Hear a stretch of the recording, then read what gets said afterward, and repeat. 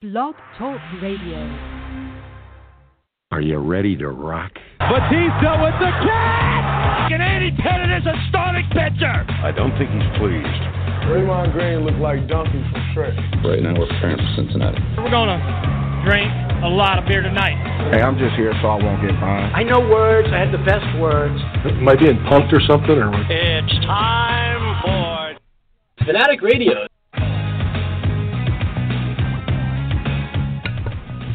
From Studio 111 via Radio Saigon and simulcast across the country via Blog Talk Radio, later beatport360.com. This is Fanatic Radio. We are the Millennials Show. I'm your host, Mike Gardner, joined the always notorious Ben Florence. And we have a packed show, one of the first in a long time, of actually good stories. Thank you to the fans who've submitted thousands of questions and emails. We didn't get to most of them, but you gave us some good ideas. But we begin today with an absolute breaking news, definitely sort of a couple of days late, but ladies and gentlemen, I present the birthday boy, the Ben Florence. Happy birthday, Flo and I on Fanatic Radio.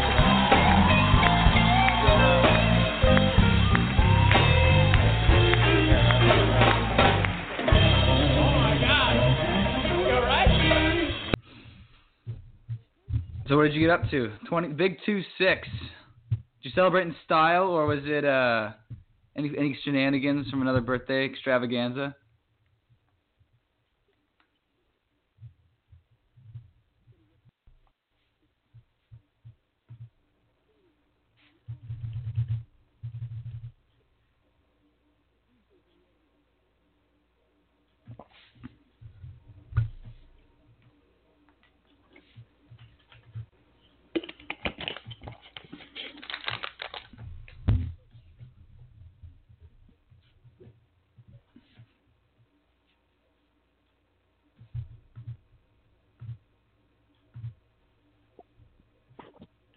Hey, celebrate the big 2-6, but the first thing I want to know is what is that little sound we just played? A little sound. What is that from? You know, I always forget. The retire music. Yeah, what was that from? It's from it's from our good friends at the Tonight Show with Jimmy Fallon. There's like every time either him or his sidekick Higgins says like a really bad joke, the Roots just play, like they play him off stage. Oh, that's right. And it's like, take care, buddy. I got my back. My head hurts. Oh, man. So I don't think most of the fans heard it, but your birthday story. Another day, another year older. Yeah, it was low key. Yeah, low key affair. Didn't really do much. I just wanted to kind of be chill, do my own thing. So I celebrated the right way and not being at work. So I hung out for a little bit. Buddy bought me Wawa. We could actually go out and get, not Wawa. Not that there was anything wrong with Wawa. We love Wawa. But Buddy bought me Wawa.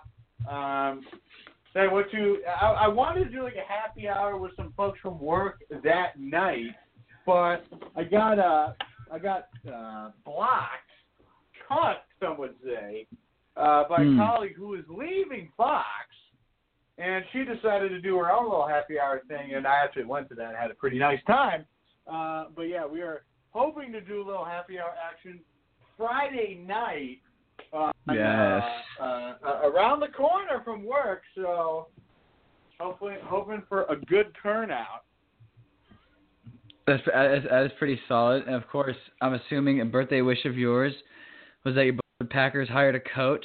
Now, this is the big thing. So basically, since we had a ton of emails and questions, a lot of news. Actually, before we get to the Packers and all the coaching hires in the NFL, and the national, and we'll talk about that. We'll talk about college football, how that ended up. Flo's Yankees as well, big signees. We got to talk about awards season. Now we've had our fair share of awards, but you sent me an article last week about how no one wants to host the Oscars. Is it still vacant? Is Kevin Hart still not going to do? Are they still not going to let Kevin Hart do it? Yeah, Kevin Hart is out, and there were some rumors that he wanted back in, that they wanted him back in, but ultimately it is not to be. So as of right now, in a matter of weeks, the Oscars will go off, and as of right now, they still do not have a host. So what they're going to do, who knows? But I don't think there's any shadow of a doubt that they should hire us. That's the thing. So this is basically our demo tape of the Oscars. Why do you think that is? Why are people so gun shy to host these award shows? Well, I mean, it's kind of an interesting audience. It's kind of a funky crowd. We've seen guys go really risque, like Seth MacFarlane. Didn't really get a strong reception. We saw them have non-comedians, famously with Anne Hathaway and James Franco. That didn't go well either.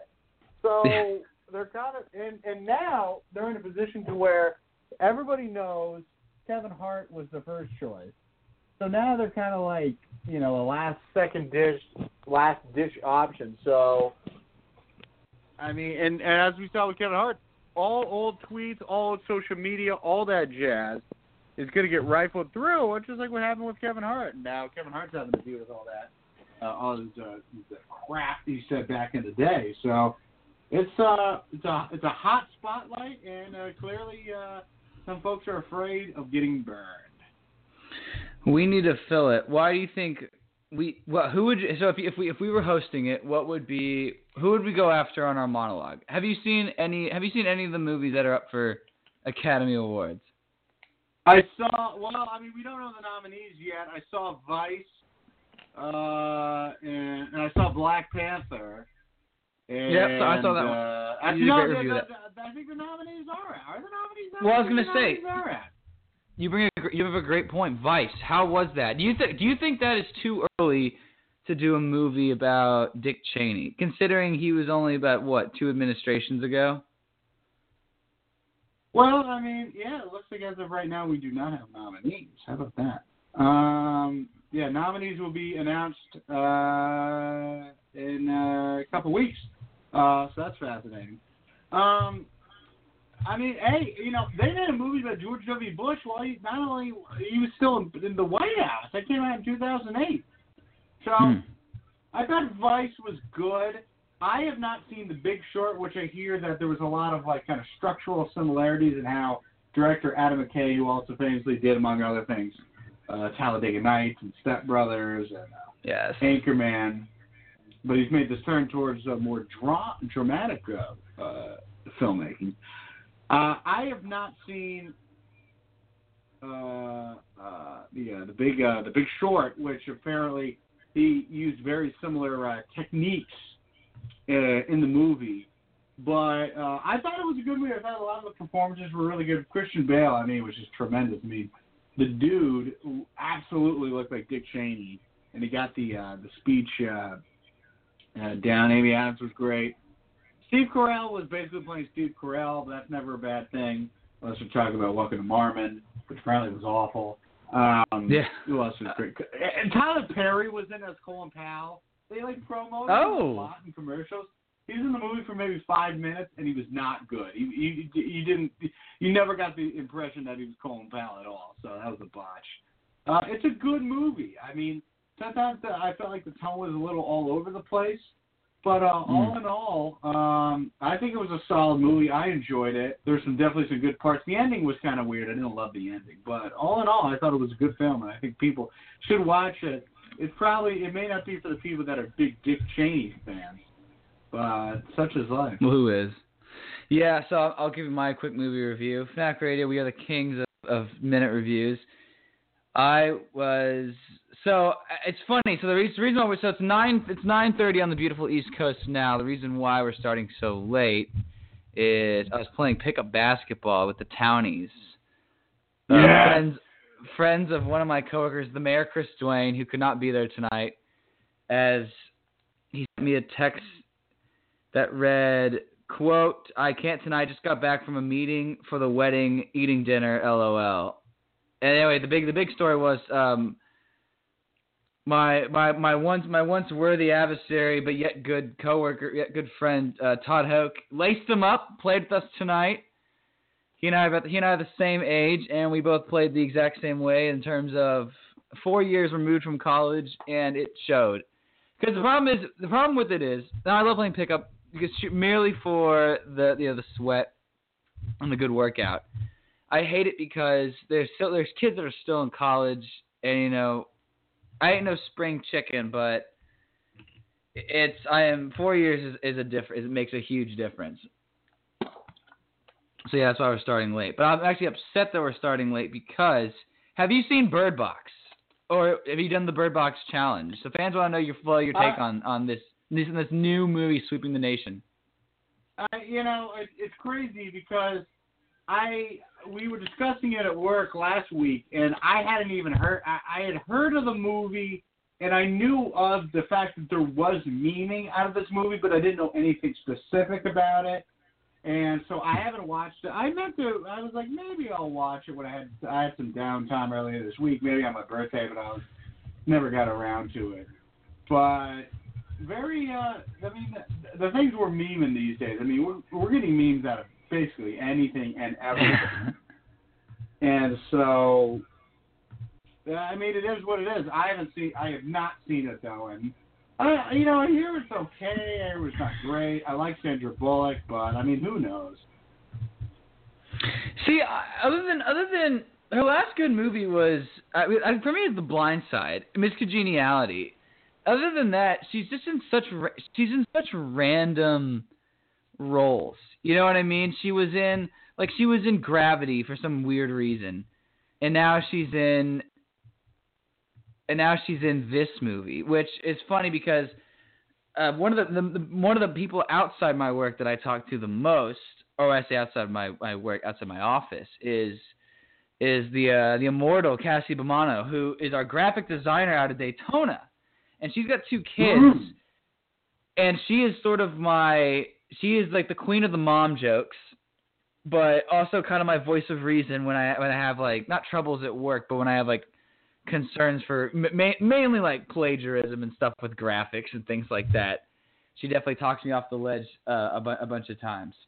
But I asked her about it, and she saw it, and she told me to watch it tonight, but I'm not going to watch it tonight because by the time we're done with this, I bet it's a 2-hour movie, and it's just ridiculous. My thing is, I don't get it. Because I'm already talking down about it because I feel like it's, what was that movie, A Quiet Place, the one with John Krasinski and Emily Blunt, the movie where they couldn't make a sound, otherwise the monster will get them.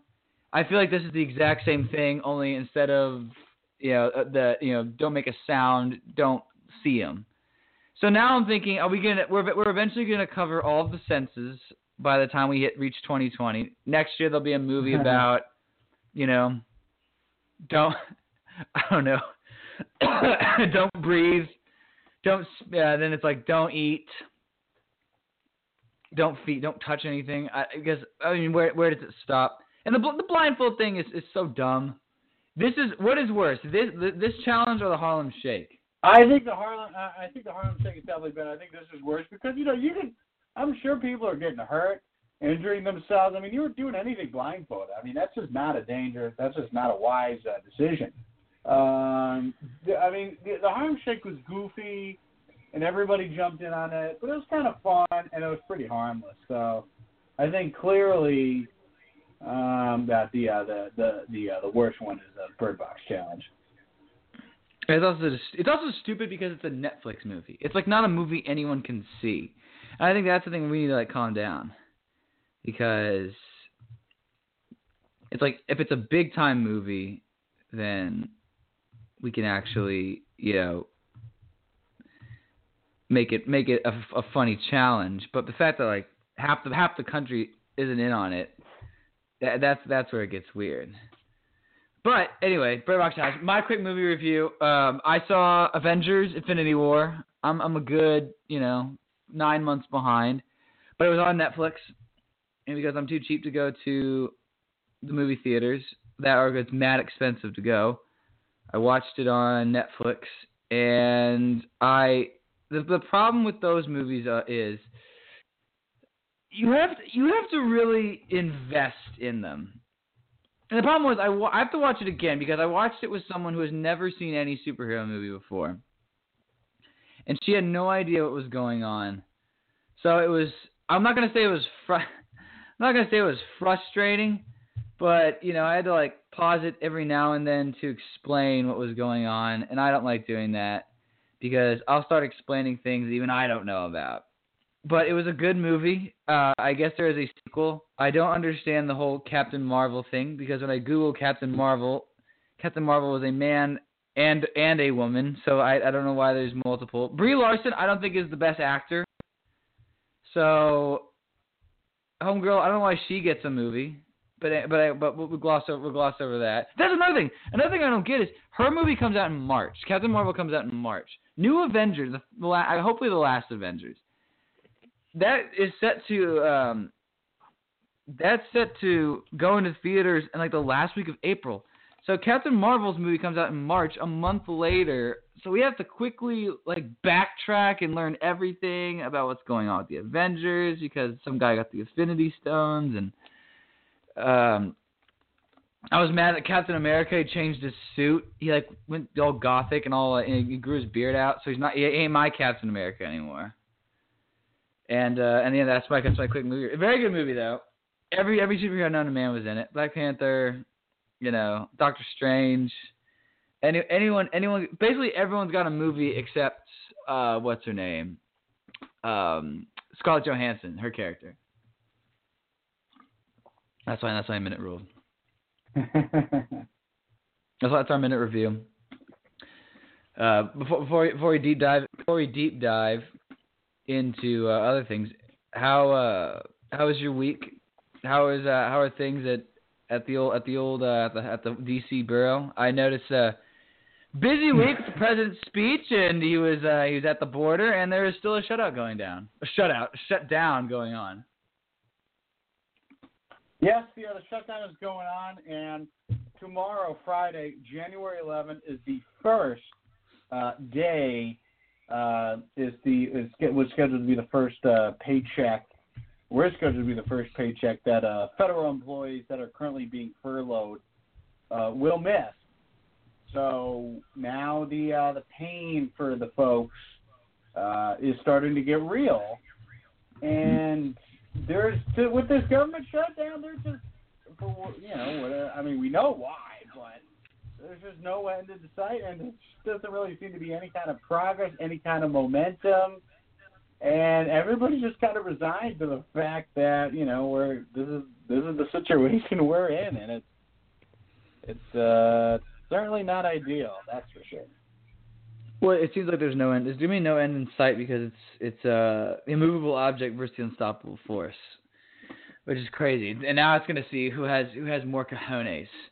And while that's fun in movies and TV shows, not so highly recommended, with the government. But hey, that's why we are not in politics, because we'd have too much dirt. Okay, we will roll forward. We are very excited. Basically a lot of things happened this past week, which is always great. We talked about Kevin Hart, which is fantastic. If we hosted the Oscars, by the way, who would I bash? I would definitely take the shot at the PC Hollywood. I'd probably get panned for it, but I would definitely crack jokes out of all of the things that people have said. Being like, let's say Christian Bale gets nominated for his role as Cheney. I could say he'd be the 300th white male to be nominated for an Oscar. I'd definitely throw out terms like that to really just, mess with people's minds, which is good. That's always good. Make fun of the little guy. I make fun of the big guy. But I think we do a good job. We definitely do a good job here on Fanatic Radio. Rolling forward, so we gotta start with the NFL. Big games this weekend, Saturday, Sunday, and was this past weekend everything you thought of? Should some teams be nervous or is a lot of it just hype? Like, could Philly go into the Superdome and actually win? Are the Colts as good as their record says they are? I mean, who is prone to upsets this weekend? Because we were pretty smart last weekend making our picks. Could we go 2 for 2 this weekend? Absolutely. I think of a potential risk of upset. I would say the Patriots. I think that Los Angeles, it was a tough game for them, but they were able to crank out a win. I think Los Angeles is a really good team, and even though the Patriots were able to get a bye, the Patriots are not scared of anybody this season, and they've lost some games in confounding fashion. I mean, they got smacked by a bad Lions team on Sunday Night Football. They lost in the Miami Miracle to the Dolphins, who then promptly fell apart after that. So if I was going to pick any team, road team, to go and win, I think the Chargers have got a good shot. Dallas looked good, but I'm still not on the Dallas train. And I know what people are not as hot on the Rams as they were early in the season. I think it's going to be tough for Dallas to go in there, particularly with the state of their offense not being particularly strong. The Eagles-Saints matchup should be fascinating. Everybody loves the Foles magic. But yes. I think it's so tough. I still don't think the Philadelphia team is that strong. Certainly not as good as the team they were a year ago. And to go into the Superdome and take on the Saints is a pretty tall task, especially a team that's really hot. So, of any of the road teams this weekend, I would take Los Angeles. It's fun. I don't think. The good thing about it is, I'd say, other than the San Diego Chargers, I like every team left in the playoffs because break it down game by game. Colts, Chiefs, super biased there, but Andrew Luck's a great story because Andrew Luck and that team's a good story. Frank Eitzel, no one wanted that job. Josh McDaniels bailed on them. They get the ex-Bill to come in with a quarterback that was fragile to the touch. Also, 12 months ago. And Luck goes to Germany and his rehab is a mess, and the owner keeps it quiet. And he comes back, and all of a sudden they have the best offensive line in the NFL, which I didn't realize. They're like an All-Pro as a rookie. They're left guard, which is fantastic. T.Y. Hilton is like the only receiver they have, and yet they're winning games. They have the Chiefs. Patrick Mahomes, Travis Kelce.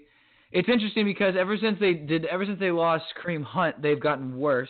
So this could be the end of the road for the Chiefs. They always choke in the playoffs, and now with the pressure of them being the 1 seed, I wouldn't be surprised if Kansas City loses. The other AFC game is, as you broke it down, Pats and Chargers.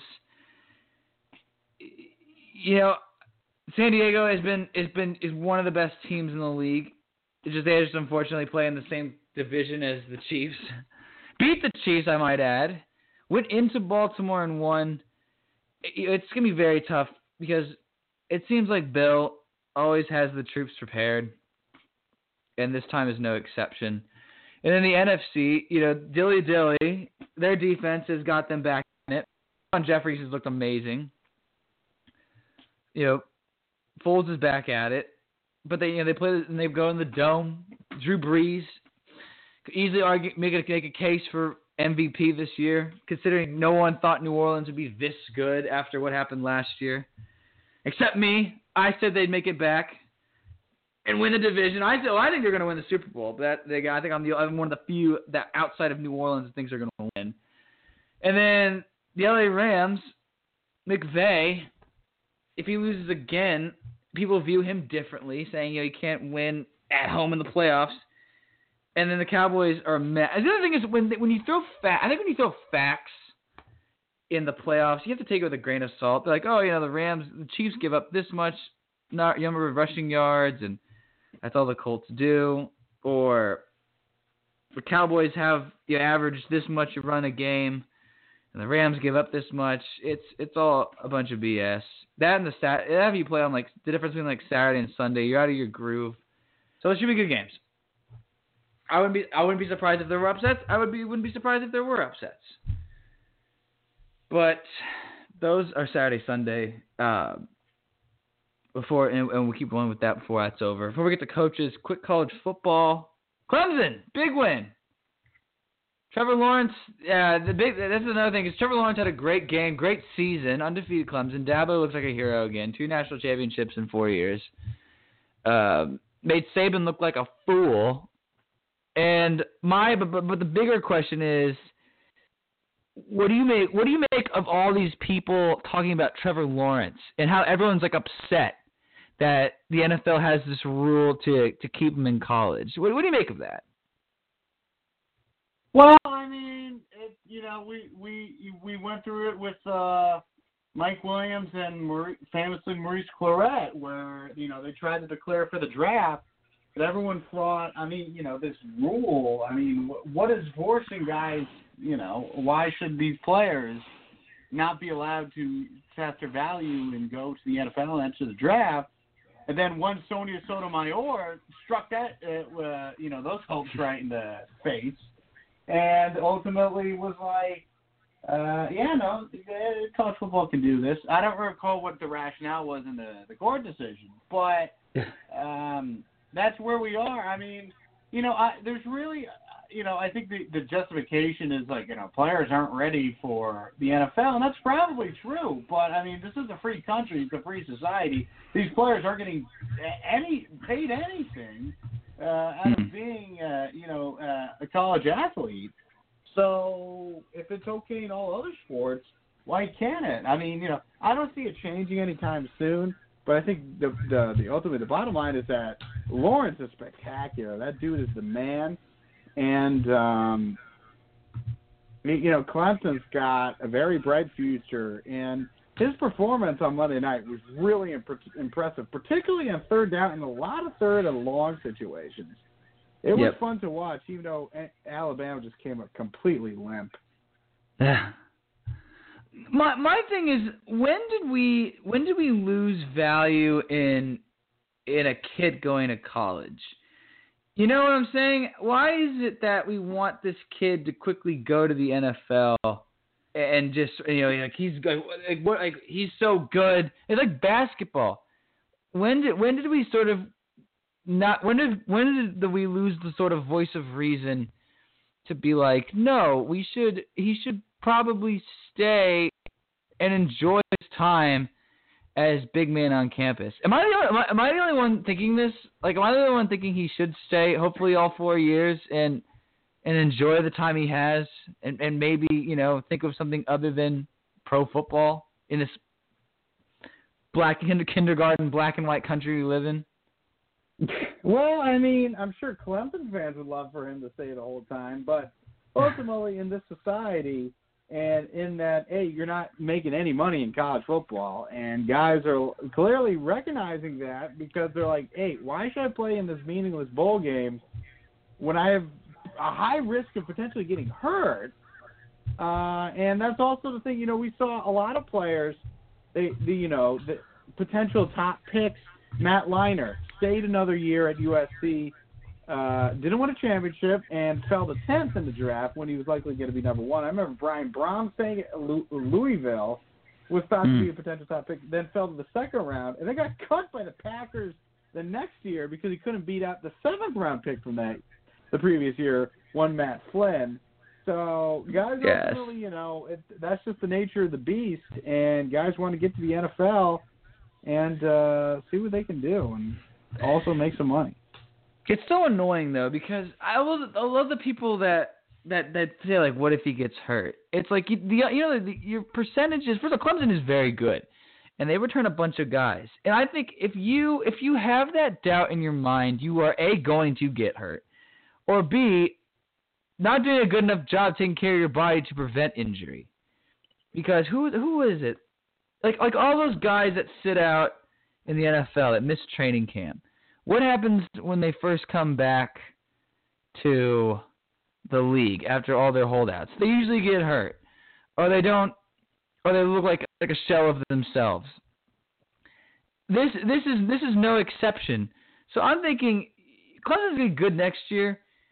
He ain't going. They probably may or may not win the national championship. But I think if you go out of the NFL, like Dwayne Haskins, he's going to a crappy franchise anyway. It's not like he's going to the Patriots. It's not like he's going to the LA Rams. He'll probably go to like the Bucks or who's one of the worst teams, like not in the Arizona Cardinals, like the Jets. He's going to a crappy franchise, and I would rather not do that. I'd rather just let the chips fall where they may. I don't have to worry about that, because if you start worrying about your draft stock and all that, I look at the NBA, and that's a prime example. It has nothing to do with the NBA nowadays. Has nothing to do with how talented you are, because Devin Booker was the 13th pick, and he plays with the Phoenix Suns, and they're the worst team in basketball. Kid scores 70, and then no one bats an eye. Whereas you look at, I think it was like Jared Bell went 3 years at Oregon, gets drafted by Golden State Warriors, wins a championship. Or all the cast of clowns on the Sacramento Kings. It's all about the franchise and the coaching pair you go to. That's why I hate when these people. First of all, thumbs down to Gil Brandt. What does he know? That man has not been affiliated with an NFL team in like 15. Yeah, he was the one that's like, Lawrence is the best freshman quarterback I have ever seen. And I'm like, okay, let's just denounce Tim Tebow. Let's just denounce Johnny Football. Let's denounce Scam Newton. All Heisman winners, I might add. And say Trevor Lawrence, a kid who's played half a season because he was hurt, almost lost to the Qs. It's just ridiculous. I think that people are so red-eye in this world, thinking that the NFL is so high and mighty. And nowadays, we talk about how baseball has bad parity. The NFL is slowly heading that way, which goes directly to the next topic, head coaches. We have such a cluster of coaches being hired. A lot of them are good choices. A lot of them are head scratchers. Mainly your team, Flo. The Pack have hired a guy with no head coaching experience and hasn't had a job for more than 2 years since he was with Shanahan and the Redskins. Now, that's who is that guy? LaFleur. With Shanahan's son. Then he has this McVay. Then he has like a offensive with a play caller from the Titans. Or you look at the Cardinals with Cliff Kingsbury. What is this? First of all, are you satisfied with your coaching hire? Are you concerned that he's only 4 years older than Aaron Rodgers?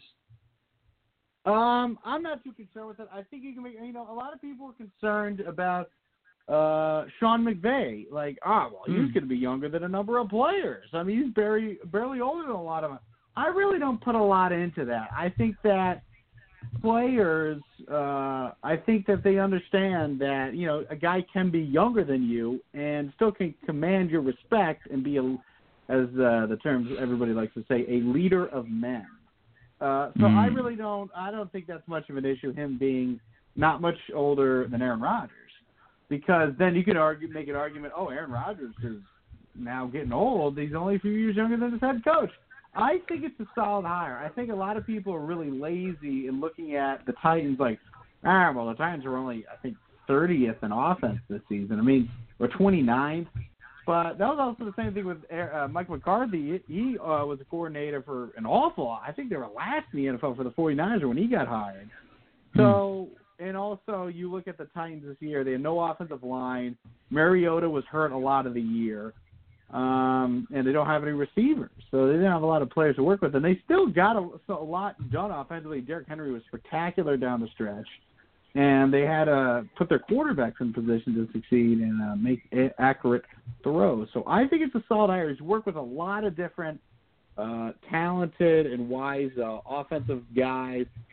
The aforementioned Sean McVay, Kyle Shanahan. He's highly regarded around the league, and he's a good quarterbacks coach. So I think it's a solid hire. I previously had said that I would be cool with a Josh McDaniels hiring. But then the more I thought about it, Aaron Rodgers has a strong personality. Josh McDaniels has a strong personality.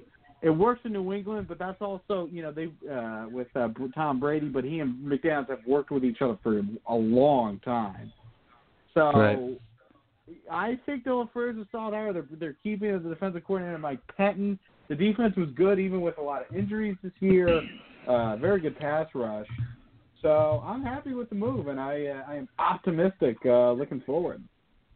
At least for you guys, you were in a rut with McCarthy. This is a new, fresh face. Definitely has his hands full in the division he's in. More so like Cliff Kingsbury. Thoughts on him? Even worse hire, because this guy goes from coordinator at Houston. He was a former Tech quarterback under Mike Leach. Houston coordinator. Head coach at Tech. Went a sub 500 record. Had the dream job. Two birds in the bush with USC. Now he's inheriting the worst team in the NFL. Why? Why is this man right for the job? We could be better coaches than him. Well, clearly the thought process here is that everybody wants some of that college offense. We've seen what the Chiefs have done. We've seen what the Los Angeles Rams have done in incorporating a lot of collegiate style of offense, a lot of spread looks, a lot of option plays, run-pass options, all kinds of fun stuff, and finding a lot of success with it. We also saw a lot of it last year in the Super Bowl between Philadelphia and New England, which is one of the more exciting Super Bowls we've ever had. So I think that's what teams want. And say what you want about Kingsbury, yes, the teams played absolutely no defense, even for the Big 12. He had a losing record as a coach. I don't believe he won a bowl game there. I think he only went to one bowl game. And let me double check that. I mean, he's a good-looking guy, so people love him for that. Yeah, he went 35-40. Let me pull up his coaching record. Yeah, he won the Holiday Bowl in his first year. And he hasn't had a winning record since 2015. Went 8-5, 4-8, 7-6, 5-7, 6-7, 5-7. So, yeah, you generally don't see coaches get fired in the college level and then be in the mix for NFL head coaching jobs. That generally doesn't happen. But this is a different situation because Kingsbury is a terrific offensive coach. He developed Patrick Mahomes, the aforementioned Patrick Mahomes. He wasn't a high-profile recruit. He was key in the development of Baker Mayfield before he transferred to Oklahoma and then walked on there.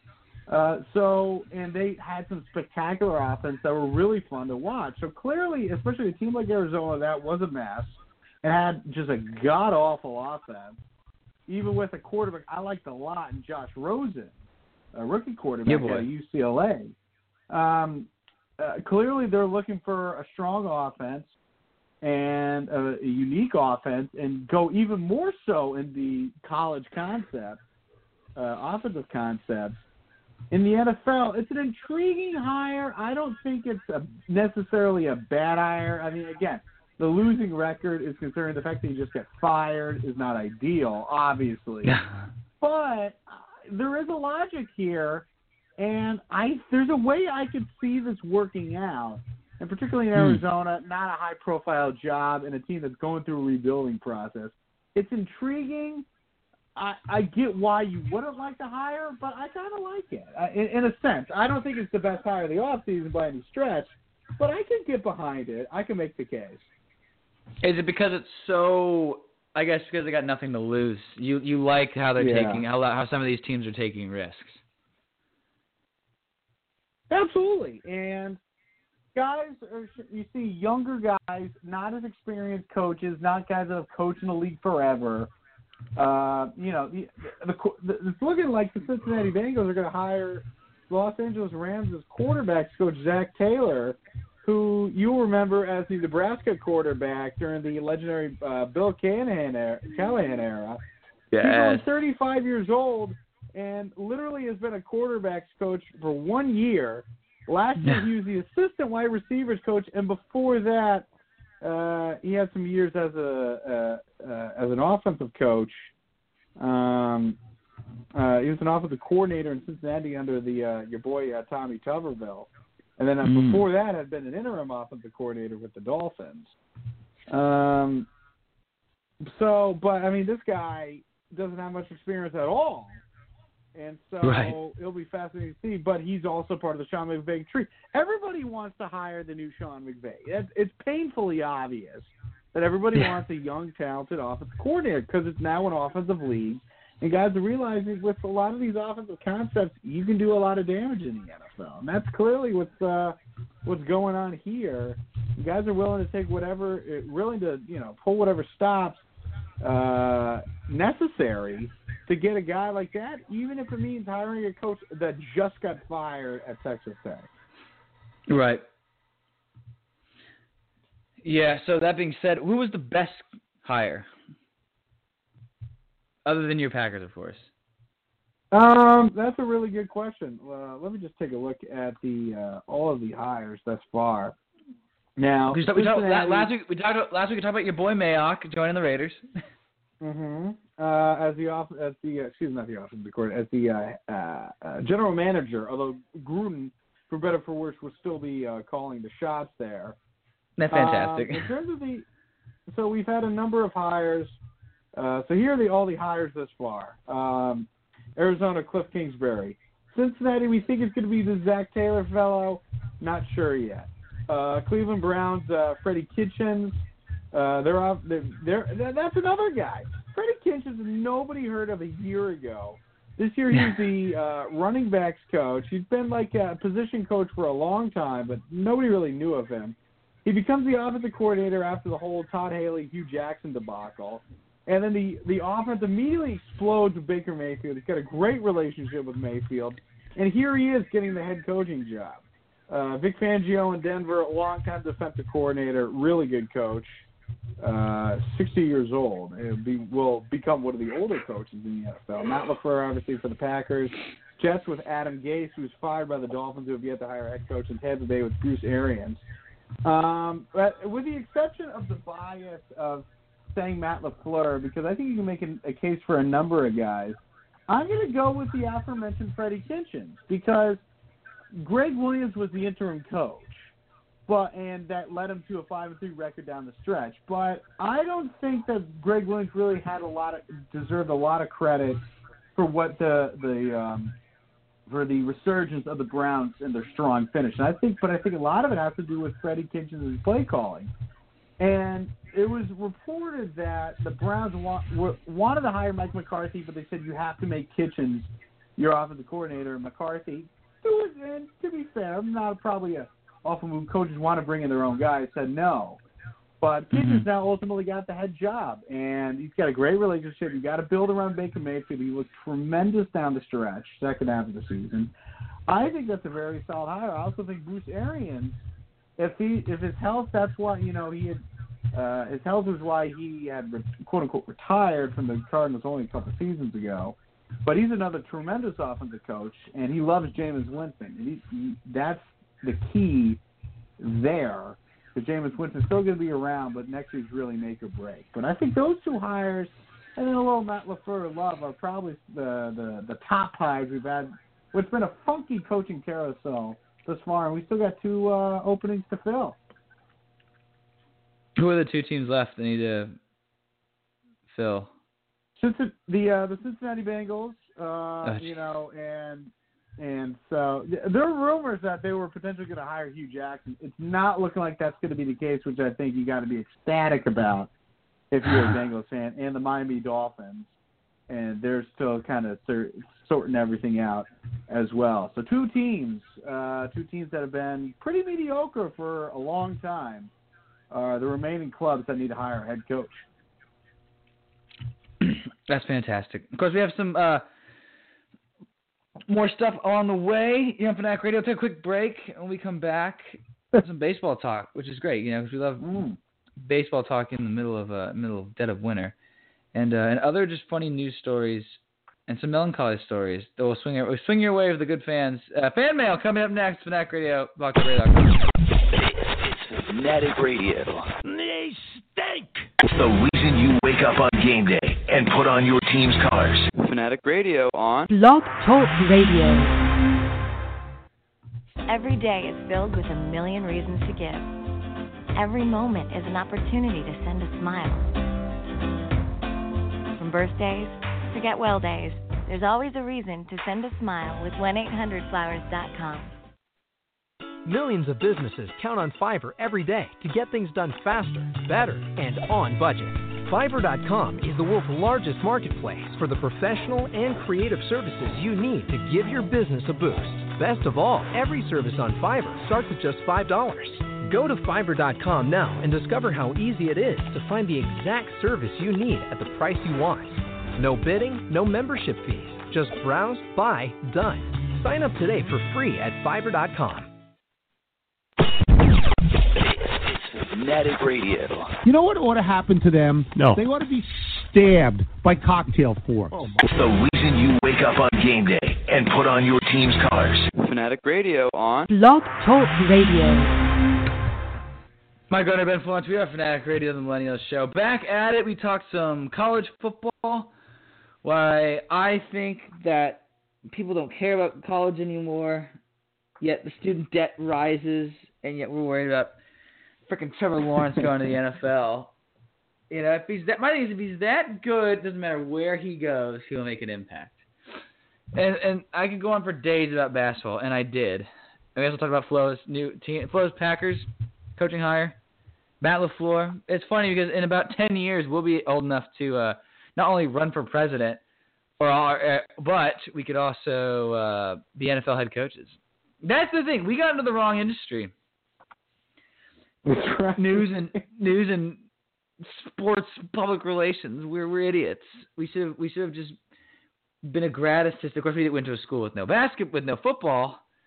Speaking of that, we have to give an update on AU athletics, on AU Eagles basketball. How are we doing? Because when we left off, we went into the break. We were getting ready for Patriot League season, and we had an awful record. And I said we would tank. This would be Brennan's last year. Please hope that I eat my words. As I am. See, I don't know. The thing with the Patriot League and the American, it's so hard to tell because 8-6 overall record. That could be good. You could be on the rise. 2-1 in conference. I am kicking myself because I'm actually glad I didn't go to this game. Sunday, January 6th, they played a disgusting school called Colgate University. The sad thing was, it was in Colgate. I was 2 hours away from seeing my beloved alma mater play. Unfortunately, I had... Oh, that is why. There's reasons behind this. Okay, quick story. So I get back, because I remember I did the show when I got back into town. That was the 3rd. That was about a week ago. And great few days. We were getting ready to go on sale. We went on sale for the general public to buy tickets to the various events we have at Watkins Glen. And so Friday, I went out with some coworkers in Corning, which was great because I hadn't been bar hopping in quite some time. Saturday, this is great. So one of the guys was our track photographer. He's from a town called Horseheads, which is halfway between Corning and Elmira, which are the two main cities in my area along Highway 86 that goes east and west. From probably Binghamton. Basically it's the fast track to get to New York if you're going east. And then west west takes you pretty much all the way to Erie. And then you catch, or then it goes along the lake to Cleveland. I think it turns into 90 or something like that. It turns into a different highway. Anyway, Horseheads is right in the middle. And this guy, track photographer, he's from Horseheads. I think he is the perfect example. He knows everyone. He's lived with his parents. He's like in his mid-30s, but he doesn't care. You have no idea. I'm always wondering when he's going to settle down or get married or even date someone. Because the guy it's not like he's high maintenance either. He's hilarious. I don't know why I'm pitching him for a dating site, but the beauty about him is because he is so, I'd say country, not country, but anti-city. Because he's so rural. He's he and a buddy he went to high school with, who are diehard campers at our track. They, how we go we would go to a bar and watch football, or we'd go, or the great Tyler Tremere, we'd go watch the UFC fight. That he would know all the wrestlers all the fighters, and I would have no clue who any of the title cards, any of the people on the card were. These guys love to watch racing, which is fantastic because that is secretly my favorite love. You know, when I'm not watching college basketball or football or, you know, the occasional tennis match or whatnot or the Olympics, I will watch racing as much as I can as well. So I went over to his buddy's house, which, by the way, and it's like an onion. It gets better and better. It just peels with layers and layers. His buddy lives with 3 girls, but they live in a house. And he lives in, like, a separate attachment where you got to go upstairs, past the washer dryer. He basically lives in, like, the attic. Like, the attic's been converted. It's the most disgusting place. He has 2 cats. It stinks. It's like shag pile carpet. You know, and the guy's room is like a closet. His bathroom's a mess. His kitchen's just got, like, mold in the sinks and stuff like that. Pots and pans everywhere. But the dude loves his racing. And we watched, I think it was like it wasn't even the official Rolex 24 qualifying or practice. It was like a tune-up series, 3-hour race. So we watched that, which is great. Because the last time I was over at his house and I watched a racing event, I drank for 10 hours straight, maybe 12, because I watched the Petite Le Mans, which is the season finale for the Sports Car Series, and it's a 10-hour race, which was epic. I have photos of the Great Pyramid of 2018. And anyway, we finished the race, and my buddy's like, I'm gonna go. He's like, I gotta go to this other party for my fantasy football league. And he goes, what are you doing later? And I said, you know, nothing. And he's like, you should come with. And so I'm thinking, okay, we're gonna go to this guy's house, go to this guy's apartment, watch some football, have a few beers. Oh my God, this. And this is what I'm saying. This guy's like the gym class hero. He knows everyone. And because he's never been anywhere outside his comfort zone, this fantasy league, every person he met, or the people he has met, he's met like within the bars around the town. It's so bizarre. We get to and he's like in his early 30s. The guy who owns the house is probably in his mid-late 30s. And just picture this. We walk down into his basement. And the guy has a newly refurbished basement. 3 TVs, or 2 TVs on 2 walls. One TV, all of them, you know, 50 inches or more. 1 TV behind a bar. All, you know, more liquor than you see at a dive bar. Those leather sofa, two sets of leather sofas.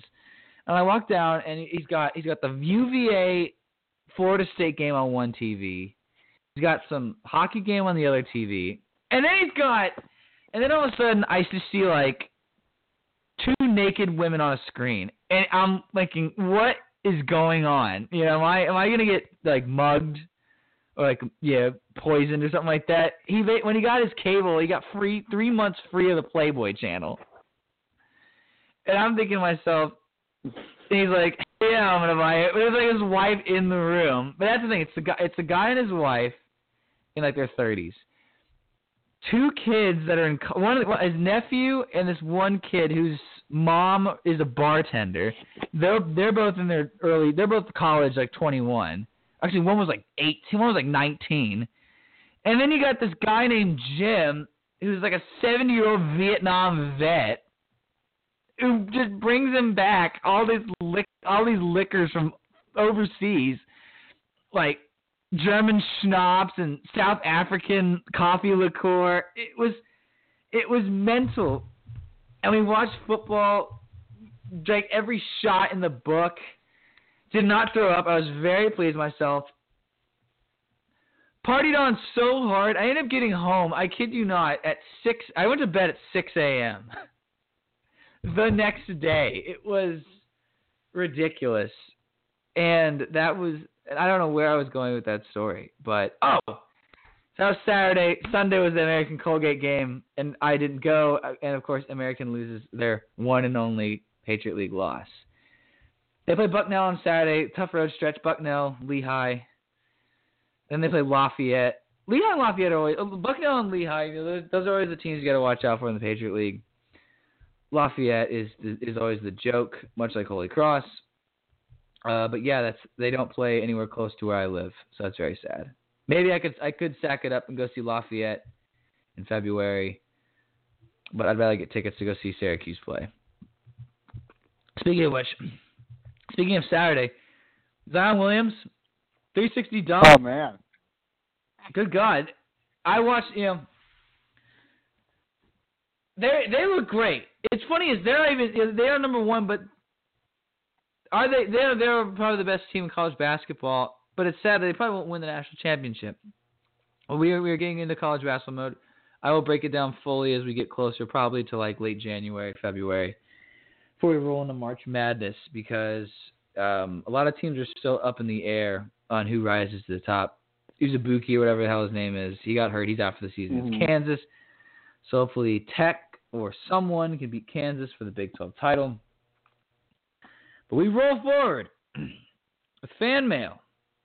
Yes, the fans are pouring the Fanatic Radio, gmail.com, pouring support for the Oscars for us to host it. If the Academy is listening, we're great. We don't have a bad track record of racist tweets. We love everyone. We're all about having a good time. We look good for the sake of us looking good. But we're better than James Franco. It's actually funny. When I hosted our Christmas party, I watched two things. I watched Jimmy Kimmel, see how he hosted the Oscars, and then one of the recommended videos was like Franco, and I was like, okay, this is what not to do. Problem with this, Franco has such an esoteric sense of humor that just, at least mine, that's kind of some of the jokes. Actually, I kid you not, some of the jokes. That's kind of how I felt when I hosted our award show, because half of the people didn't even know who I was, because there are operations staff and me being the newest person. And then another of them, I think it's just because they were so drunk, or like, I don't know, just a lot of my jokes I feel like just went over everyone's head, which is weird because it's like you'd think the whole office would understand, and that was one of my cardinal rules, is make sure everyone in the office understands. I guess not. But Flo, New York Yankees baseball. Zach Britton, Troy Tulowitzki. Are you guys locked in? Of all the baseball talk we do, it's like exclusively Yankees. I love it. I mean, they make the biggest splash. We'll get to Bryce Harper next, because the fans want to know our thoughts on him.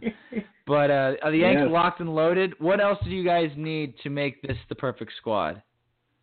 Well, I would love to sign Manny Machado, but we've gotten inconsistent reports about the Packers are not in the mix. The Packers have not made an offer.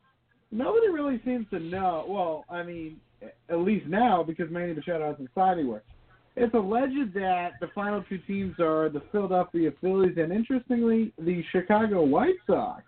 But the people still think that the Yankees may potentially be in the mix. Nobody really knows. But even though Miguel Andujar was great, or very solid at third base, rookie for the New York Yankees, but bringing in a guy like Machado would be really cool. But if not that, David Robinson, a terrific reliever, he left, signed elsewhere. I don't recall where. Let me double check where. David Robertson signed with the Philadelphia Phillies. I mean, the Phillies are going to make a big push this year. Strong bullpen, build up the bullpen, because as we know, the Yankees have great starting pitching, but the way you can counteract inconsistent starting pitching is having a really strong bullpen. Right. So bullpen is a key concern. What about Bryce Harper? He had a 5-hour meeting with the Nationals. Now he's leaning towards it.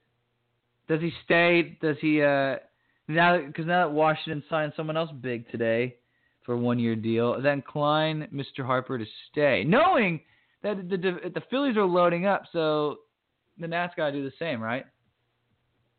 Yeah, I mean, the Phillies will meet with Harper this weekend.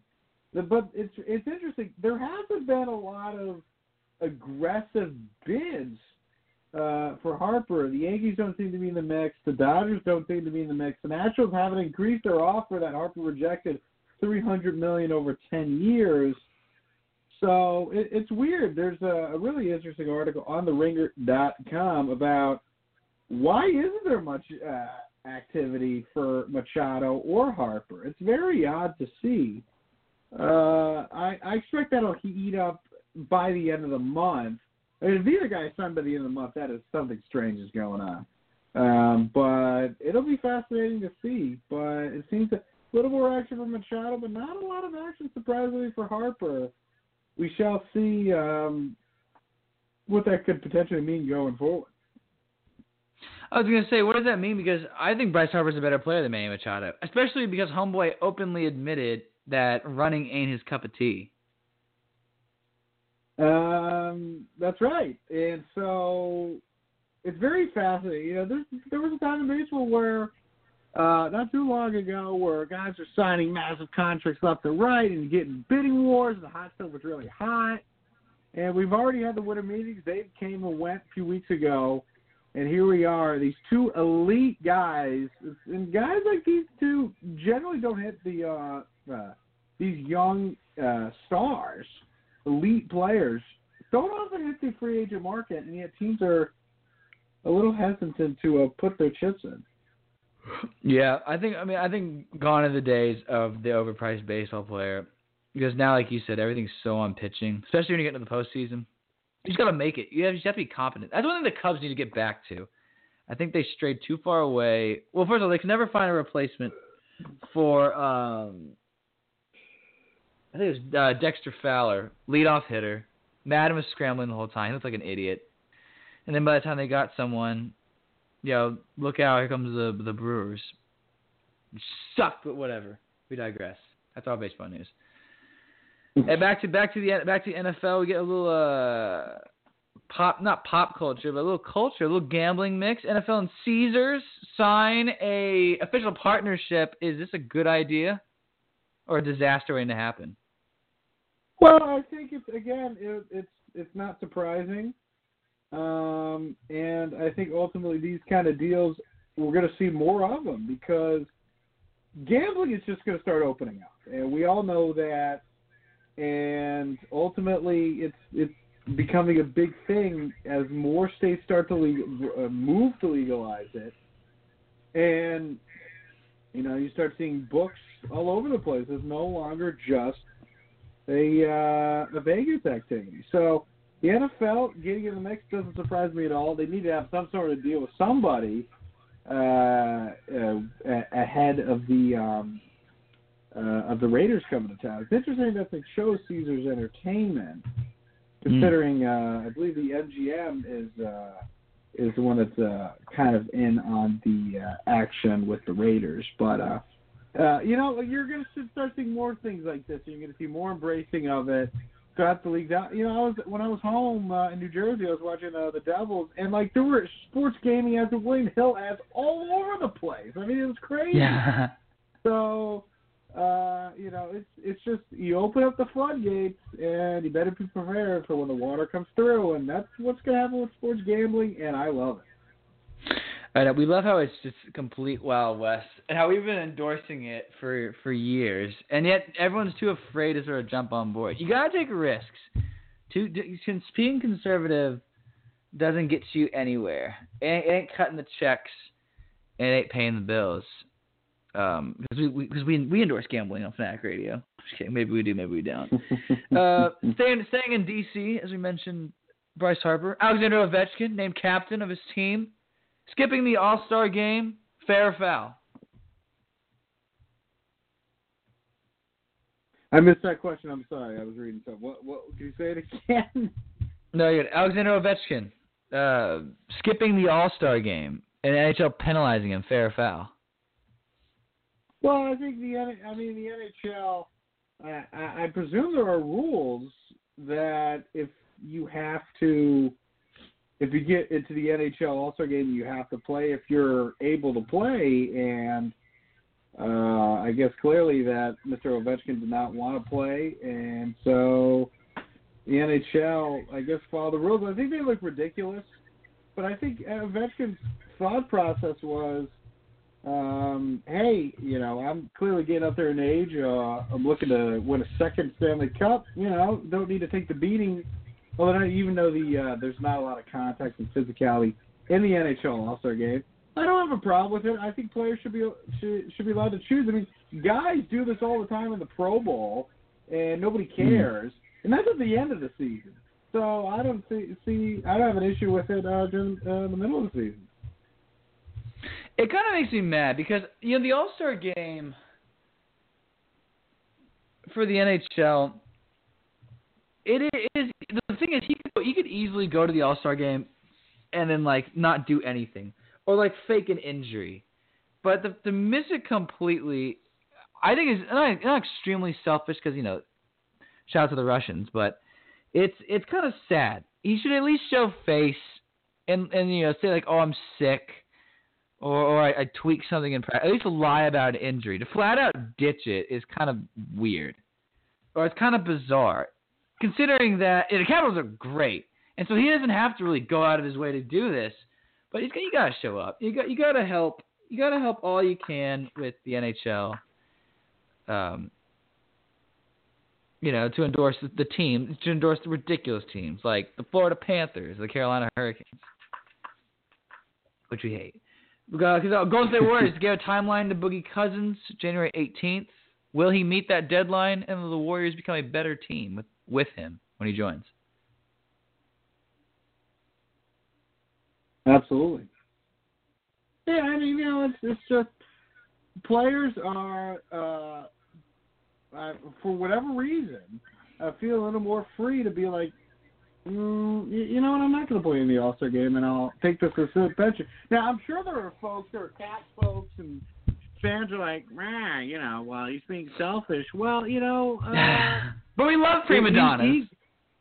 We love prima donnas. We also, we can't hate on guys for being like, hey, you know what? I don't need to go through the wear and tear, particularly at this age, and do this little game that really doesn't have any meaning. So why not? I don't have an issue with it. All right, to basketball we go. Golden State Warriors, they get Boogie Cousins back January 18th. Does this make them a better team, or is it sort of, I guess, I don't know, is it basically, with the way they play, is adding him going to help or hurt them in the long run? Well, it's easy to argue that it will help them because, quite frankly, DeMarcus Cousins is an elite big man. That's the one thing that the Warriors have not had is that elite playmaker or player at that center position, and it's hard for them to do that considering all the money invested in Durant and you got Draymond and Steph Curry and Klay Thompson. It's hard for them to do that. So it's going to be very fascinating to watch, and particularly how Steve Kerr eases him in once he is healthy and able to go. It's going to be very fascinating to watch because Golden State, it seems like there's some there's potential to use the phrase chinks in the armor. They've looked strong, but they haven't looked so dominant and omnipotent to the point where nobody can take them out. Depending on how he fares and figures into the mix, he can make them that team that's just completely unstoppable. But we don't know yet, and that's going to be very fascinating to watch. Yeah, speaking of Golden State, they and the Warriors and the Kings and combined for 41, 42 three-pointers the other night. NBA record. Does that make you sad or happy? I mean, it is what it is. I personally find it a little hard, not hard to get into the NBA, but for something like this, it is what it is. I think it's pretty cool. I mean, Klay Thompson had a spectacular. He scored 40 points with 5 dribbles. I mean, it was crazy. And it's one of those things where the Kings are a really fun team to watch. They're hanging around 500, hanging around the playoff race. This is just the kind of league that we got going on right now. A lot of high-energy threes and a lot of high-octane offense. It's fun to watch, but, it wouldn't surprise me if by the end of the season we still got a couple more months to go, that we see it broken again. That's just the way the game is going right now, and I think it's good for the game to have a lot of offense and be fun to watch instead of some of the meat grinders crap fest we used to see back in the day. Like in the Eastern Conference, when LeBron would intentionally try to make it a game in the 70s. What was the worst basketball game you've ever seen? Was it an AU Athletics game? I'm pretty sure it was. Actually, no. I have one. I have a worse one. My brother and I once saw Georgetown play Tennessee. It's back when Bruce Pearl was at Tennessee. Or no, Probably. Maybe it wasn't. Who was the coach after him? Oh, it was when we were in college. It was when we were in college. So Pearl had to have been. Yeah, Bruce Pearl got fired in 2011. So you're older than me. So it would have been that last year, that 2010 to 2011 year. Following him at Tennessee was, who was it? It was, Tennessee was... Some bum, probably. Quanzo Martin. And then with now is head coach of our good friends at the University of Missouri. That's right, and he's actually running a solid program. I think that was his first year, and Tennessee was ranked. Because the year before, they stunk when Pearl let the cat out of the bag and other recruiting violations. They played Georgetown, and it's probably one of the worst offensive games I've ever seen. I think the final score was 39-37. All defense. Both teams played zone. No one could hit a shot. Yep, 37-36. Yep, that was the game. Garbage. God-awful basketball. I'm looking at some of these scores. Yeah, the box score makes you want to throw up. Yeah, that's probably the worst basketball game I saw. Two mediocre teams. Not even like there was Georgetown. Because what year was that? This is 2012, 2013. And I just want to note that the month prior in the Puerto Rico tip-off, they put up 45 against Oklahoma State and lost. And then the game right after losing at Georgetown in the SEC Big East Challenge, this is 2012-2013 season, they went to Virginia and lost 46-38. And then at the end of December, they scored 51 points. This team has so many games in the 50s. Oh, my Lord. I'm just looking at scrolling down. This team lost in the SEC tournament. They put up 48 points against Alabama. Yeah. What is that? Oh, my Lord. And now the coach is a solid coach back in the SEC with Mizzou. Made Cal a tournament team. Georgetown now has Patrick Ewing. Yeah, that wasn't John Thompson really is a bad coach. Who was on this? Who was on those teams? Do you have the rosters with you? Who was on that Georgetown team? Was it Otto Porter? Let me look up Georgetown real quick. That Tennessee team, they had Jarnell Stokes, who played a little bit. Josh Richardson was on that team. Trey Golden. Not a lot of big name guys, but yeah, Georgetown. Let's take a look at this 2012-2013 Georgetown. This was this the Georgetown team that what did this team do in the tournament? This was the this is the Georgetown team that ended up losing to Florida Gulf Coast.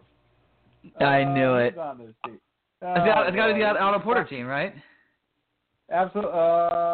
Yeah, Otto Porter was on it. Devontae Smith-Rivera. Yes. Starks. Big guy, the really fat guy that played center, that would always get winded right down the court. Tyler Adams. Yeah. Ugh. That was a team that won the Big East tournament, and everyone was like, they get team, they get back to the Final Four, and then they end up being that was a crazy year. The 15 seeds took over, which now that UMBC is one as a 16 seed. Upsets don't matter anymore in the NCAA tournament. Yeah, that was probably the worst basketball game I saw. And now Tennessee is solid. Rick Barnes, hate the guy, but he has managed to take his success.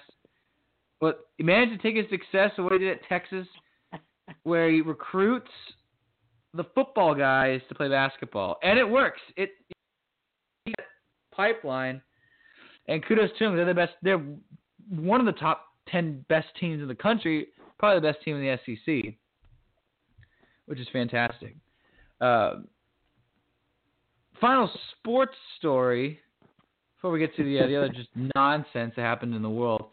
The great Mean Gene passed away. Were you a big fan? I know you are the king of posting the occasional Ric Flair comment or the occasional broadcast in the 80s. Sad to see one of the iconic sideline reporters pass away. Yeah, absolutely. I mean, Gene Okerlund, people talk about when the wrestling boom in the 80s, when the WWE got huge and guys like Hulk Hogan and Macho Man Randy Savage really became huge stars, among others, Ric Flair and what was in Jim Crockett Promotions. But really a key piece of that, absolutely, Andre the Giant, that famous Silverdome, WrestleMania 3 against Hulk Hogan. But a key guy in all of that for the WWE, or then the WWF, was Mean Gene Okerlund, who was straight guy, always the consummate straight guy and professional, brilliant broadcaster, who was the interviewer who, through all of the crazy and wacky promos from back then, always kept a straight face, sold the talent, got the talent over instead of himself. And that continued when he went to WCW. And then he fostered a relationship with Ric Flair. And, of course, the famous Hulk Hogan heel turn to form the New World Order back in 1996. Really was a legendary career in a uniquely professional wrestling character. And he will be greatly missed. And, he even the last 10 years of his life, he was still active with the WWE, doing a lot of content for them. A lot of really good stuff, and he's just a true legend, and everybody always said a consummate pro, a true gentleman, and a good man. So rest in peace, Mean Gene Okerlund. And lastly featured in a hilarious Kevin Hart commercial with Kevin Hart is in a Mountain Dew commercial. We're gonna play that. Where's the audio on that? We need to bring this up. Hold on. That was actually, I remember, I don't know where I was. Oh, it was before I went on the tour stop to Philly, and I don't know what I was watching, but all of a sudden, I think I was watching the great Love and Basketball series on ESPN, which is actually part of my thumbs up, thumbs down. But they have those like little 15-second commercials before the episode begins, and Kevin Hart is dressed up as I guess someone resembling one of those crazy wrestlers of the 80s. I struggle in my house to turn it on. This is it. Let me tell you something, Mean Gene. I'm going to go out there, and I'm going to leave it all on the mat. Because that's what I do when I get it done so I can do it. Yeah! Give your head a Mountain Dew kickstart. It's one of the most creative commercials I've seen in a while. And I'm normally a guy that hates advertising. It's like the voice inside his head, and that's funny. Because I'm not a big wrestler. I'm not like you and Tyler Tamea. I had no idea who this guy was. And I was like, and so I'm reading the comments, and everyone's like, oh, Mean Gene with a cameo. And I was like, who is this guy? And then if I put two and two together, after watching like the clips that you post, I'm like, oh, they always like taking shots. Like Hulk Hogan's always taking shots at this guy. Oh, it's fantastic. It's sad. It's sad that the great sports journalists have gone. This is in the past like 3 years. We lost Keith Jackson. We lost Dick Enberg. We lost Mean Gene. And yet we get stuck with Stephen A. Smith, with Skip Bayless, Colin Cowherd, your boy. It's absolute trash. And lastly, this is like I saw in the news. I think it's an Australian or American study says that James Bond is an alcoholic and too masculine. What do you make of the social justice warriors going after one of the greatest action heroes of all time.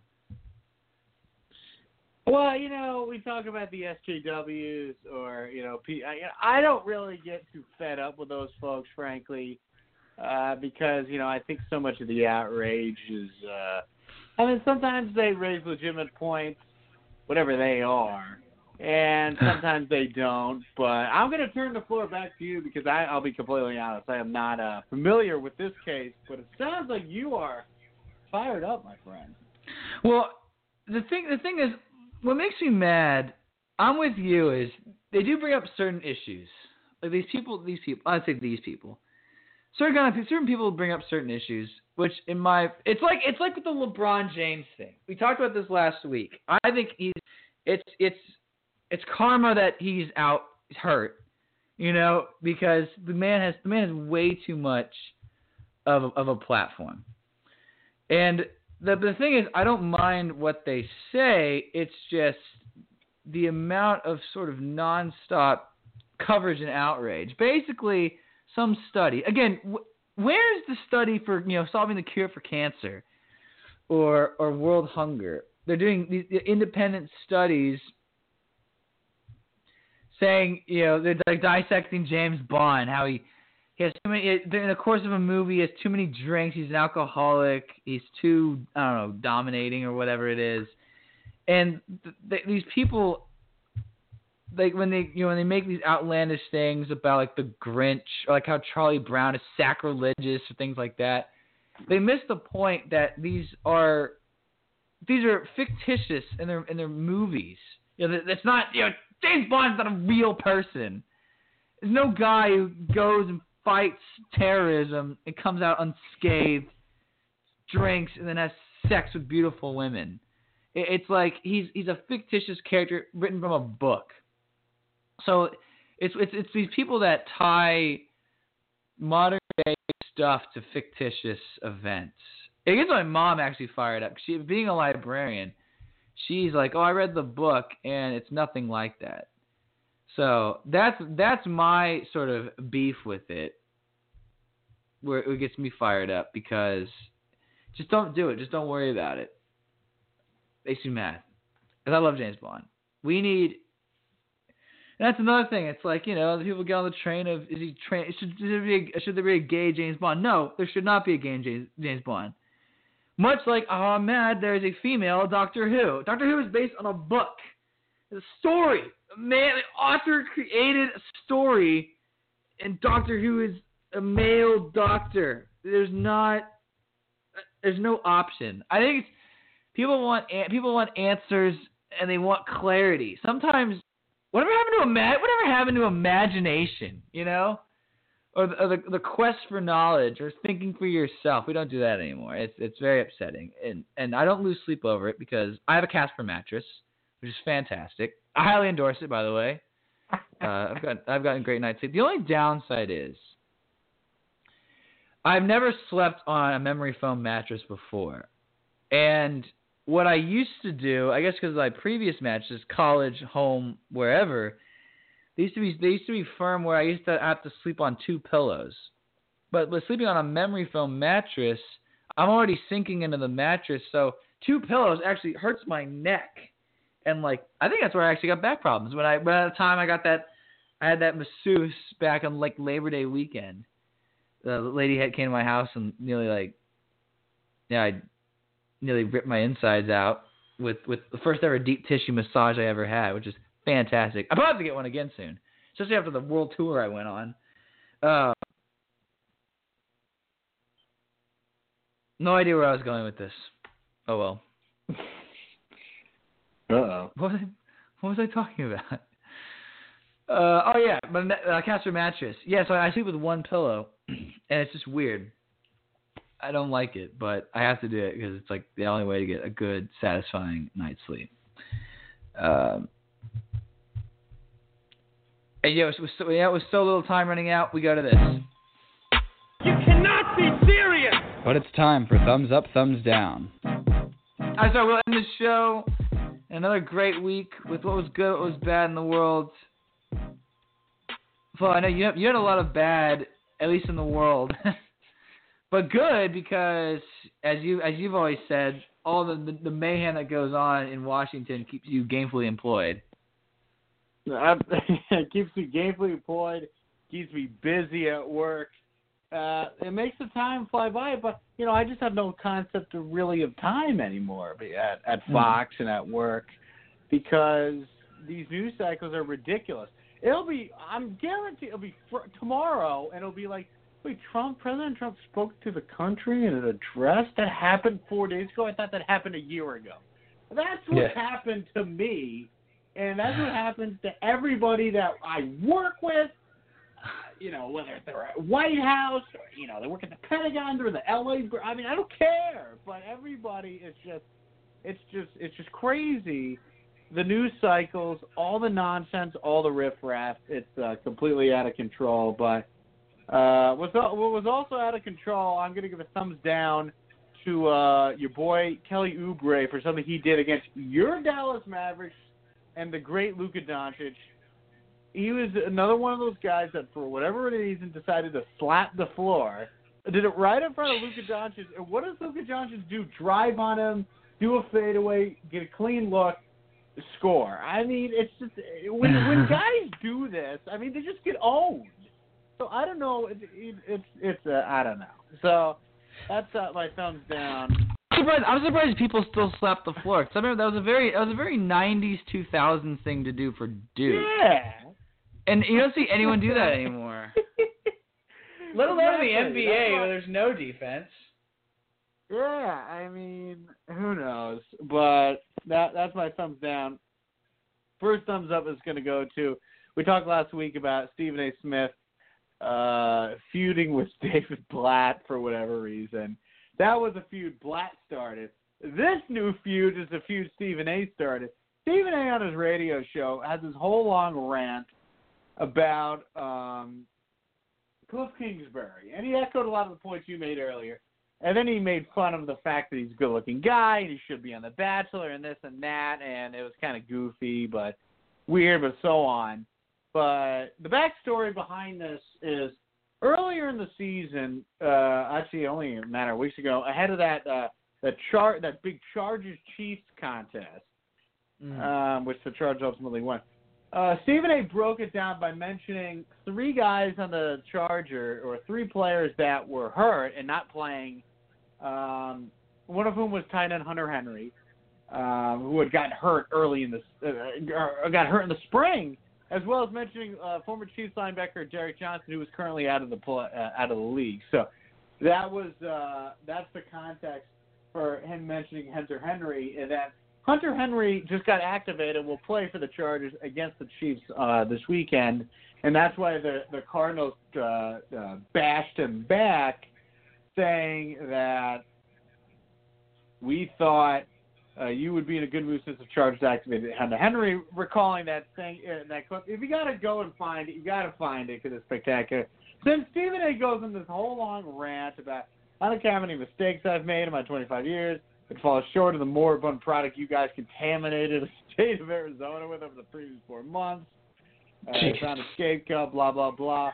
Wish you the best of luck. Not rooting against Mr. Kingsbury, but I will be watching. So, whatever that means, we now have Stephen A. Smith feuding with Twitter accounts of pro franchises. So that was great. But my bigger thumbs up, my top thumbs up, and I mentioned this earlier. We talked about going into the end of the NASCAR season.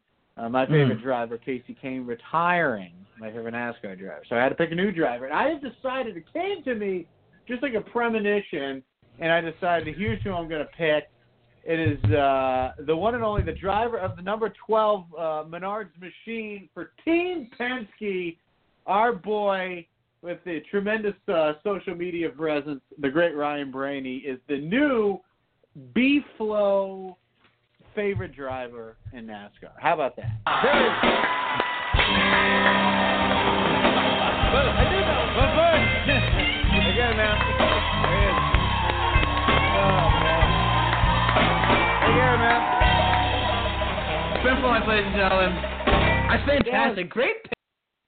He's actually one of my favorite guys to watch, other than my boy Kyle Larson, because I think he's one of the my age.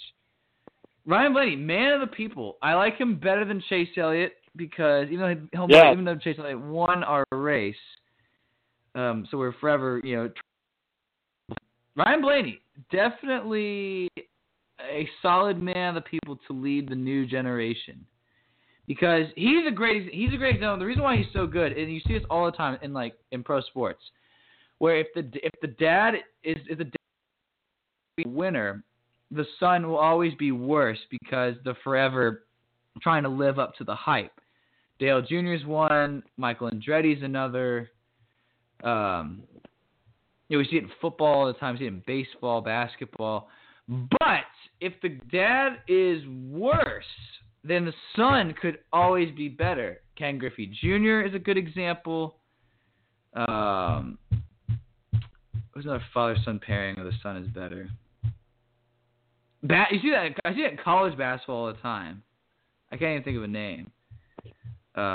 Maybe Steph Curry. You could kind of argue Del Curry was a great player, but he's not unanimous MVP or an NBA champion. Brian Blaney is a perfect example. Dave Blaney is so mediocre and average. That makes his son so much better. Fantastic pick. You won't be disappointed because he'll actually have a good season. My only concern with NASCAR, I'm getting ahead of myself. More NASCAR news in February. Is the Fords will struggle because whoever figures out the Mustang, it's kind of like what the Chevys did this year with the Camaro. And new body, it always goes bad, and the guy in the Toyota will probably win it this year. Okay, I have a couple of thumbs up, thumbs down. I will start with my thumbs down because we'll end the show on a positive. Thumbs down. I've mentioned goes to offense in basketball. I'm sad that the Warriors and Kings combined for 41 threes because a lot of this offense is just junk. College basketball as well. I hate it when you're down by 2 and you insist on shooting a 3 for the win. Just go for the tie and win in overtime. If you're that good of a team, it makes you so mad. Then an ISO ball. That's the death of basketball. Thumbs down goes to Amazon because, again, another study says that Alexa marriage patterns. I don't know how. I don't know why. But I don't believe that at all. I don't know how. I mean, Alexa's listening to you. That's why I don't have one in my house. I never will. Thumbs down to those services too. Make the world lazy. Go buy your stupid groceries. Anyone who owns an Alexa or whatnot lives in a big city that's easily accessible to a grocery store. You want to know my struggles? I live in a town that I can't. Probably 1,500 people. The biggest place is Walmart, and to get even quality produce, I got to drive 30 minutes to the nearest grocery store, to the nearest Wegmans. In Horseheads, because that one's bad. I got to go to the one in Ithaca, which is nicer. So I got to drive on single-lane roads in the backwoods with no cell service. So anyone with an Alexa or a Google Home or a Facebook portal, fight me. Because I can't stand people that use it. It's like my brother's stupid fiance. She's got one. It's so annoying. I don't want to play trivia. I don't want to do it. I just want to. I want to watch my TV shows. And first of all, name anyone you know named Alexa. By the way, I know an Alexis, MVP, wife of the great Mike Meadows, who's our chief photographer for ISC. I don't know name Alexa, so I don't know where they got that name from. It's dumb. And first of all, I've always said Amazon's going to be the death of civilization, and we're on our way. 2 thumbs up. Thumbs up goes to Christian Pulisic, the forever starlet of U.S. soccer. He signed a $1 million transfer fee to go to Chelsea, leaving Dortmund. So he's going to be back. He's going to be in the Premier League on Saturdays. But because that ultimately be the death of his career, because he has had injuries before when he was in Germany, which I always think the Bundesliga is a better league anyway. But the problem with the EPL is it's like the NFL. At least in Germany, you can take results with a grain of salt because you have a very good coaching staff and good training. In England, though, it's so fast-paced and so under the microscope because it's kind of like the NFL of world soccer. That next crop of talent is always form immediately. He could be playing for Chelsea for like 2 years and then get on loan to some crappy team, which is not good considering he's the best player the U.S. has to offer. So thumbs up because he's continuing to trend set the world as a United States citizen, but thumbs down because he probably should have stayed in Germany. But, at his age, you got to chase the money because the kid's got nothing to lose. Also, thumbs up goes, and I know I don't do this, but thumbs up goes to Geico. They have the best campaign. And that's actually our final question before we sign off.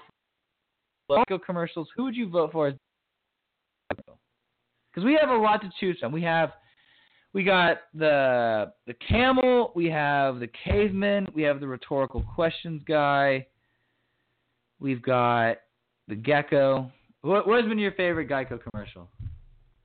I mean, the gecko is just so iconic, and it's amazing that they're one of those companies that has multiple ad campaigns for the same company. Like, the gecko has been such a classic. The cavemen were kind of fun, actually. I like the cavemen.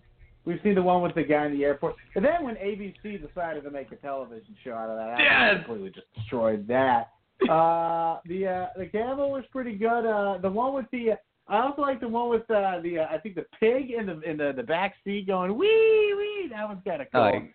Geico, the rhetorical questions one went on for a really long time, but Trump called for a boycott of Geico because of those ads, which makes them great again. So that was fantastic as well. So yeah, Geico, they've had some misses, but they've had a lot of hits. Just like us. That's right. That's fantastic. ABC's Caveman, 1 season, 13 episodes. Oh God. Was not renewed.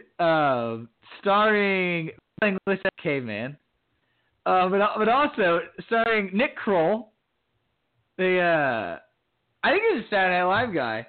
Also in great movies such as Get Him to the Green, Captain Underpants, Uncle Drew, Sausage Party, and that's pretty much it.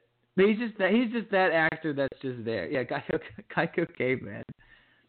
Yeah, let's see all the ads they had. I hate the pig. I think he's annoying. It's funny. I have a coworker who has a little statue of the pig.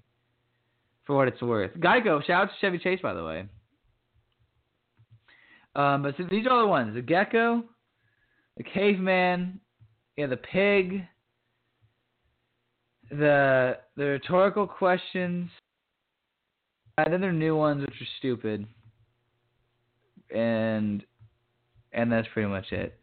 Actually, my favorite Geico commercial of all, other than the caveman, because those guys are hilarious, but my favorite Geico commercial of all is the Geico, the paid actors saying this is, let's say like Paula is a Geico's customer, not a real actor.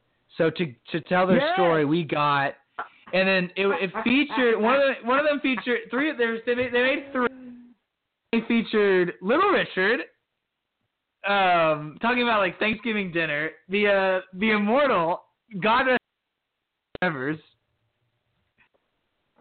And then the late great Don LaFontaine, the movie trailer guy, as one of my favorite ads of all time. And that's gonna be our final thing. So that'll do it for. I'm gonna find that ad. Guys, that's an old one. Because he's been dead for like a really long time. All right, so that'll do it for Fanatic Radio. We'll end you with this Geico ad. Notorious Influence. I'm Mike Gardner. We'll be back next week. Talk about the run to the Super Bowl. Atlanta, which is okay city. I don't know. But for all of our sponsors, Notorious Influence, I'm Mike Gardner. Catch us anytime. Podcast on iTunes, blogtalkradio.com, b4360.com, our social pipes. Influence, I'm Mike Gardner. This is my choice for the best Geico ad. Follow everyone. Marcela is a real Geico customer, not an actor. So to help tell her story, we hired that announcer guy from the movies. When the storm hit, both our cars were totally under. A world where both of our cars were totally underwater. We thought it would take forever to get some help. But a new wind was about to blow. With Geico, we had our check in 2 days. Payback. This time, it's for real. Geico. Real service